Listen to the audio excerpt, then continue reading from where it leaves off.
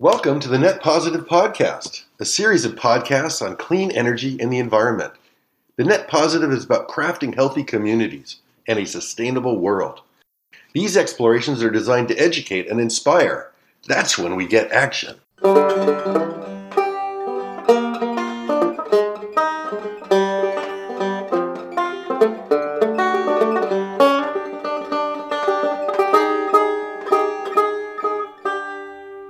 Greetings. I am your host, Ted Flanagan, and this episode of the Net Positive Podcast features EcoNet News, Volume 23, Issue Number 6, June 29th, 2021.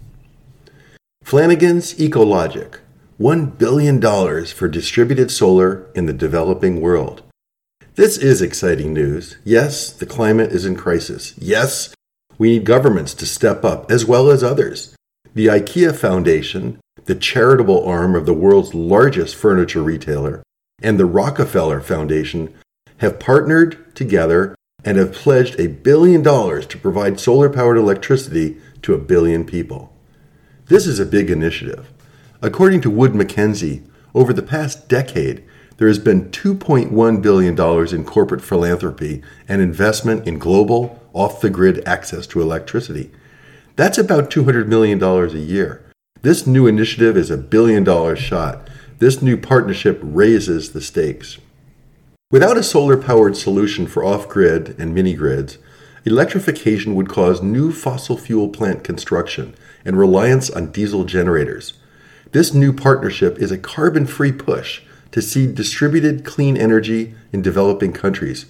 It is to empower 1 billion of the 2.8 billion global citizens without a reliable electricity. Fully 800 million lack electricity at all, many in India, Africa, and Latin America, where the two foundations have identified projects. By electrifying with solar, the partnership also intends to cut 1 billion metric tons of greenhouse gases over the next decade. All parties understand that the challenges that this project inherently faces, including corruption and theft. The program will be incubated through RF Catalytic Capital, a public charity created by the Rockefeller Foundation last year. The Rockefeller Foundation has signed commitments for development with the World Bank's International Finance Corporation and the U.S. International Development Finance Corporation. The hope is that the seed money will help de-risk investment and result in an additional $10 billion from international development organizations. Hats off to IKEA. In related news, it intends to be climate positive by 2030. In June, it announced a new supplier program to green its supply chain. It will work to enable its 1,600 suppliers to consume 100% renewable energy. About 2/3 of IKEA's footprint is related to its supply chain. Through this program, IKEA will support its suppliers by bundling framework agreements and PPAs so suppliers can purchase renewables at the least cost. It will also offer to finance renewable energy generated at suppliers' on-site locations. Quote of the week. After more than 10 years of organizing, we have finally defeated an oil giant. Keystone XL is dead. We stood hand in hand to protect the next 7 generations of life, the water, and our communities from this dirty tar sands pipeline. Indigenous Environmental Network Statement. Recent episodes of the Net Positive Podcast. The Net Positive with Kate Unger, Solar Net Energy Metering. You own a solar system. You are not home. The sun is shining, and your solar system is overproducing. That's good. Your excess power is exported to the grid. At night, your system is not producing at all, so you draw back power from the grid. These exchanges constitute net energy metering, NEM, an arrangement that has made distributed solar financially viable. NEM is under attack. Utilities claim that it subsidizes the rich who can afford to invest in solar at the expense of the rest of ratepayers. Why not buy solar in the desert since it is so cheap there? Utilities and some ratepayer advocates are pushing to cut the value of NEM by reducing its export credit value and levering a monthly charge on solar system owners. California's recent AB 1139 aimed to do just this and did not get enough votes. It was, however, close, and there are strong arguments to be made that, yes, NEM is a subsidy and needs to be changed. Careful, says the solar industry. Take away too much, and solar will die in the state. Opponents of AB 1139 said that it would extend the payback period for solar on homes to 40 to 50 years. Too long. Kate Unger is a senior policy director at the California Solar and Storage Association. She is featured on this past week's episode of the Net Positive podcast, discussing NEM, its value, and fate in California. The Net Positive with Michael Shepard, exposure to cooking smoke, and a solution. Another episode features a conversation with Michael Shepard, a long-standing friend and colleague. For many years, Michael headed up eSource, a spin-off of the Institute that has had a global impact. Now Michael is devoting his time to raising awareness about a huge and largely invisible environmental problem, exposure to cooking smoke. Some 4 billion global citizens rely on primitive, Stone Age, cooking techniques with myriad health, ecological, and social problems, costing our society trillions of dollars each year. There is a solution. A model developed in Africa is based on gasification of wood pellets for basic but clean-burning cook stoves. The highly efficient stoves require far less fuel and hold great promise. Michael is now raising awareness and money to take this problem head-on. Attacking maritime pollution. The governments of Denmark, Norway, and the United States, along with the Global Maritime Forum and the Maersk McKinney Moller Center for Zero Carbon Shipping, have announced the Zero Emission Shipping Mission. The initiative aims to accelerate the international public-private collaboration to scale and to deploy new green maritime solutions. It is intended to set international shipping on an ambitious zero-emission course. It will also be supported by the governments of India, Morocco, the United Kingdom, Singapore, France, Ghana, and South Korea. The Zero Emission Shipping Mission is part of Mission Innovation, a global initiative of 24 countries and the European Commission. It was launched at COP21 in Paris in 2015 to accelerate clean energy innovation. Shipping is inherently an efficient mode of transportation. Ships carry 80 to 90% of the global trade, and do so in a less carbon-intensive manner than other freight transport modes, such as rail and truck. Nevertheless, international shipping is a significant greenhouse gas emitter. According to the International Maritime Organization, shipping's GHG footprint is 2.89% of total anthropogenic emissions, approximately 940 million tons annually. That's more than all but the top 5 GHG emitting nations. The shipping industry seems to have skirted regulation, with the Intergovernmental Panel on Climate Change, the IPCC, leaving it to the International Maritime Organization. Some claim that the IMO has done nothing to advance climate protection. It's an industry that burns an oil so thick that it might otherwise be turned into asphalt. It's a big deal, said one. Shipping produces as much emissions as all American coal plants combined. There are 3 main goals of the shipping mission. First, develop, demonstrate, and deploy zero-emission fuels, ships, and fuel infrastructure. Second, by 2030, have at least 5% of the global deep-sea fleet capable of running on green hydrogen, green ammonia, green methanol, and biofuels. Third, by 2030, have at least 200 well-to-wake zero-emission fueled ships in service. Electric aviation in the commuter segment. The footprint is quite similar to that of shipping.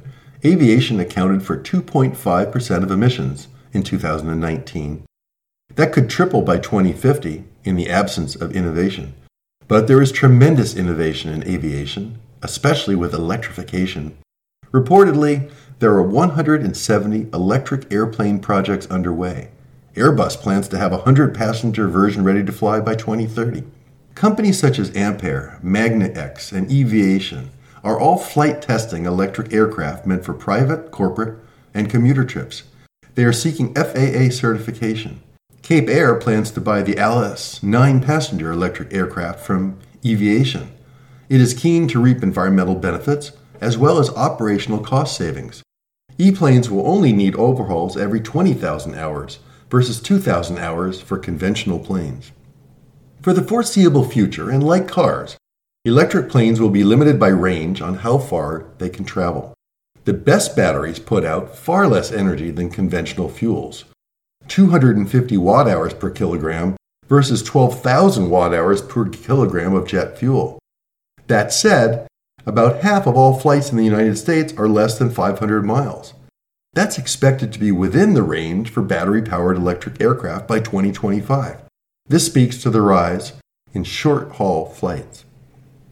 According to a new study by ICF, while the Boeing 737 isn't going away anytime soon, electric aviation may redefine the future of short-haul travel in the United States. Smaller E-planes will likely begin the transition to electrification, for instance, serving the 9-seat short-haul, air taxi, and commuter market segment. In the news, and to the contrary, the French government plans to ban air flights for routes that take less than 2.5 hours by train. This policy is intended to shrink the country's transportation emissions. The Netherlands has been attempting to ban short flights since 2013. Austria has taken action, banning flights that could be accomplished with less than a 3-hour train ride. Eurostar reports that taking the Eurostar train from London to Paris results in a 91% drop in CO2 emissions per passenger compared with plane travel. NATO goes green. The North Atlantic Treaty Organization, NATO, is going green with the intent to be net zero by 2050. Its first step is to study how to do so. NATO was formed as a bloc to counter the power of the Soviet Union and its satellite states. Members include the United States, Canada, Turkey, and most European countries. Now NATO is taking on the energy-guzzling machines of modern warfare. The net zero target will apply to NATO's operations around the world, mainly in Europe, with some in Turkey, Afghanistan, and the USA. Military emissions are now on the international agenda, reportedly made possible by the new U.S. administration. Experts note that this would have been unthinkable a few months ago. There are no specific requirements for militaries in the Paris Accord. A Brown University study found that the U.S. military's fuel use resulted in annual emissions of approximately 59 million tons of CO2 equivalent, similar to the country of Morocco. Scientists for Global Responsibility found that the European Union's military carbon footprint is 25 million tons. Scientists for Global Responsibility found that the European Union's military carbon footprint is 25 million tons. The UK's is 11 million tons. So what can militaries do to reduce their emissions? They can power their bases and vehicles with renewable energy. They can rewild land that they control. Going green certainly has advantages. Less fuel use means less snipers picking off convoys of fuel trucks. In some war-ravaged regions, there's been a human cost for every gallon delivered. Better insulated tents reduce the need for air conditioning and thus require less fuel for generators. The UK is considering running its military aircraft partly on biofuels. President Biden is asking for research on less polluting weapons. Setting records. Fuel cell vehicles. Toyota Mirai sets the world record range for a hydrogen fuel cell vehicle, 623 miles. Then within 5 minutes of fueling, it was ready to go another 600 plus miles. The Mirai broke the previous fuel cell record by a long shot. It had been held by Hyundai Nexo, which registered 484 miles. Note that last year, the Hyundai Kona set the electric vehicle range record with 630 miles of range on a single charge. New Model S Plaid, the quarter mile. Tesla's Model S Plaid just broke a new production car land speed record. It hit 152 miles per hour in a quarter mile. in just 9.34 seconds at the Famosa Raceway in Bakersfield, California. The previous record was held by a Bugatti Chiron Sport. The Tesla Model S Plaid can go from 0 to 60 in 1.99 seconds and can reach a top speed of 200 miles per hour. First autonomous container ship. The Jair Birkeland is the world's first net-zero, battery-powered, autonomous container ship. It was delivered to the Norwegian fertilizer company Yara Norge AS in 2020. In 2020, it sailed its maiden voyage, nearly 7 hours from Brevik to Horten. It has 7 megawatt hours of batteries on board, the equivalent of approximately 100 Tesla Model 3s. It's now undergoing preparations for autonomous operation in late 2021. The use of the container ship will reduce diesel-powered truck transport by 40,000 journeys per year. The Steinway Tower. At 1,428 feet tall and only 60 feet wide, it is the world's skinniest skyscraper in terms of width to height ratio. It will be 82 floors tall with a single apartment on each floor. Located at 111 West 57th Street, it's nearly complete. The first 5 floors will contain shared recreation spaces and high-end retail, while the upper 77 floors will house luxury apartments, the highest cost of which lists for $100 million. The project is being built in the courtyard of the historic Steinway Hall, a 96-year-old building that housed a concert hall and piano showrooms for Steinway and Sons. Steinway Hall was sold to developers of 111 West 57th in 2013 and is being refurbished for classic residences. The developers acquired the landmark building and its adjacent lot to build the skyscraper.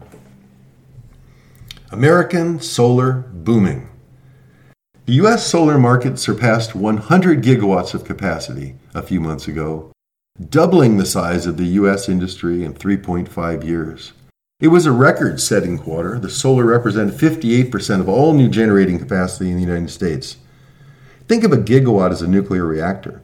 Naturally, the sun only shines part of the time, so 1 gigawatt of solar produces 20 to 25% of what a reactor that operates continuously would.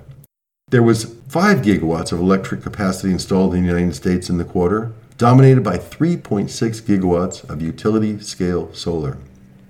Texas led all states in terms of new solar capacity installed, according to the U.S. Solar Market Insight Q 2021 report released by the Solar Energy Industries Association and Wood Mackenzie.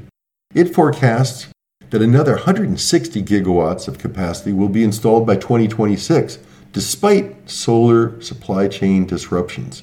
Key inputs for solar modules and installations, including polysilicon, steel, aluminum, semiconductor chips, copper, and other metals, are facing supply constraints. Blowing up its last coal plant. On June 17th, Florida Power & Light blew up its last coal-fired power plant, the Indiantown Cogeneration Plant in Martin County, just east of the Everglades.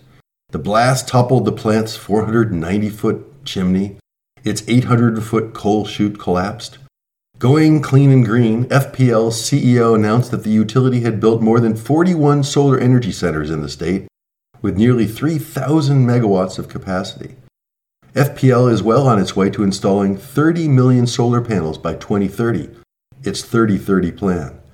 Near the retired coal plant, FPL will be breaking ground on a 75-megawatt solar plant.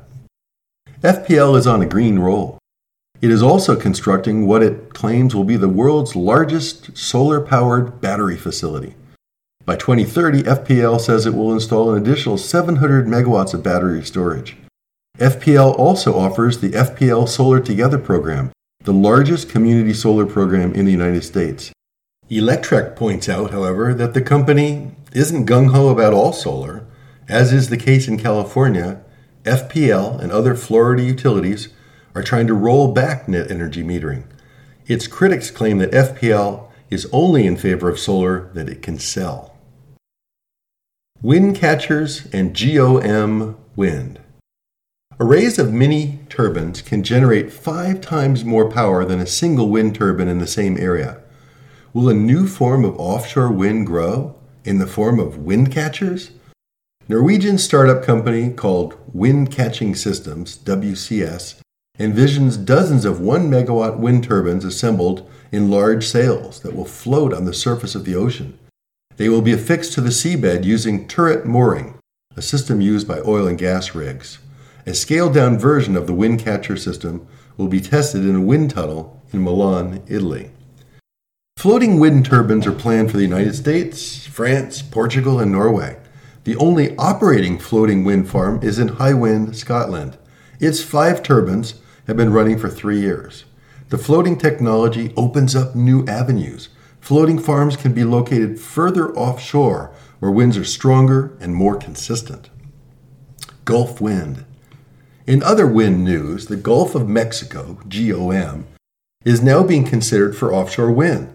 The Department of the Interior's Bureau of Ocean Management has published a request for interest in offshore wind development in the outer continental shelf, targeting the coasts of Louisiana, Texas, Mississippi, and Alabama. Speaking to the investigation of renewable development in the Gulf, Secretary Deb Haaland noted that this is an important first step to see what role the Gulf may play in this exciting frontier. The GOM is a major hub for oil and gas production. A recent pause on federal auctions has raised industry objections. Renewables may transform development there. A study by the National Renewable Energy Laboratory found that the Gulf's shallow waters and close proximity to oil and gas infrastructure would support offshore wind development. Lower wind speeds, soft soils, and hurricanes were cited as challenges. Microgrids 1.7 Interconnection. This chapter in the 10-part series on microgrids focuses on interconnecting microgrids with electric utilities. Microgrids have many virtues for their users and their host utilities, but in California, it's been challenging getting them interconnected to the utility grid. It's complex and technical stuff, so we'll work to keep it simple. EcoMotion was in touch with 3 leading microgrid developers, MBL Energy, Engie, and Schneider Electric, and met with their super knowledgeable engineers to discuss their interconnection experiences in California. Kirk Stokes is the head of energy storage solutions for MBL Energy. He put microgrid interconnection in a seasoned and useful perspective in our conversation in the recent episode of the Net Positive podcast. Some context, advises Kirk. He explains that it's taken a couple decades, but now utilities are comfortable with hooking up net energy metered solar systems. Utilities wanted to make sure that systems automatically shut down during an outage so that linemen are not in danger of power backfeeding. Thanks to clear protocols and years of familiarity, there are now expedited permitting processes for solar. Unlike solar systems that operate daily and are then disconnected if the grid goes down, emergency generators sit idle and power up when the grid goes down. This might seem threatening for the same reason, backfeeding, but utilities have been comfortable with generators for years. Generators have successfully been operating for decades, controlled by automatic transfer switches, ATS, that shut off utility service and replace it with generator service. Now, says Kirk, we add a new wrinkle. Instead of solely operating during normal grid-tied operations, as solar plus storage do, or during outages, as generators do, microgrids operate in both grid-tied and outage modes. To a utility planner, they look like a small generating plant, and that raises concern, largely the same concerns about backfeeding into the utility grid. So how can utility concerns be addressed and allayed? For EcoMotion's Santa Rita project, interconnection was delayed by engineering reviews. The requirements that a specific relay was installed for the 6 microgrids there, as well as third-party engineering reviews. Relays are electrically operated switches that open and close circuits by receiving electrical signals from outside sources. Given the utility requirements, at a minimum, the process to gain permission to operate takes a year. That's frustrating and costly. Instead of relays, Kirk recommends designing systems that employ automatic transfer switches that are trusted by utilities, specifically UL-approved automatic transfer switches to shorten the process while achieving the same safety result. Our colleagues at Engie report on challenges with interconnection. Engie is developing microgrids throughout California. Our colleagues report that, yes, utilities are getting more familiar with these projects, but the approval process can be tough sledding. ENGIE often successfully uses a Schweitzer Engineering Laboratories SEL700G relay to control the breaker that will island the microgrid. In the event of a grid outage, the relay senses the disruption and throws the breaker. When breakers are open, no power can pass through them in either direction.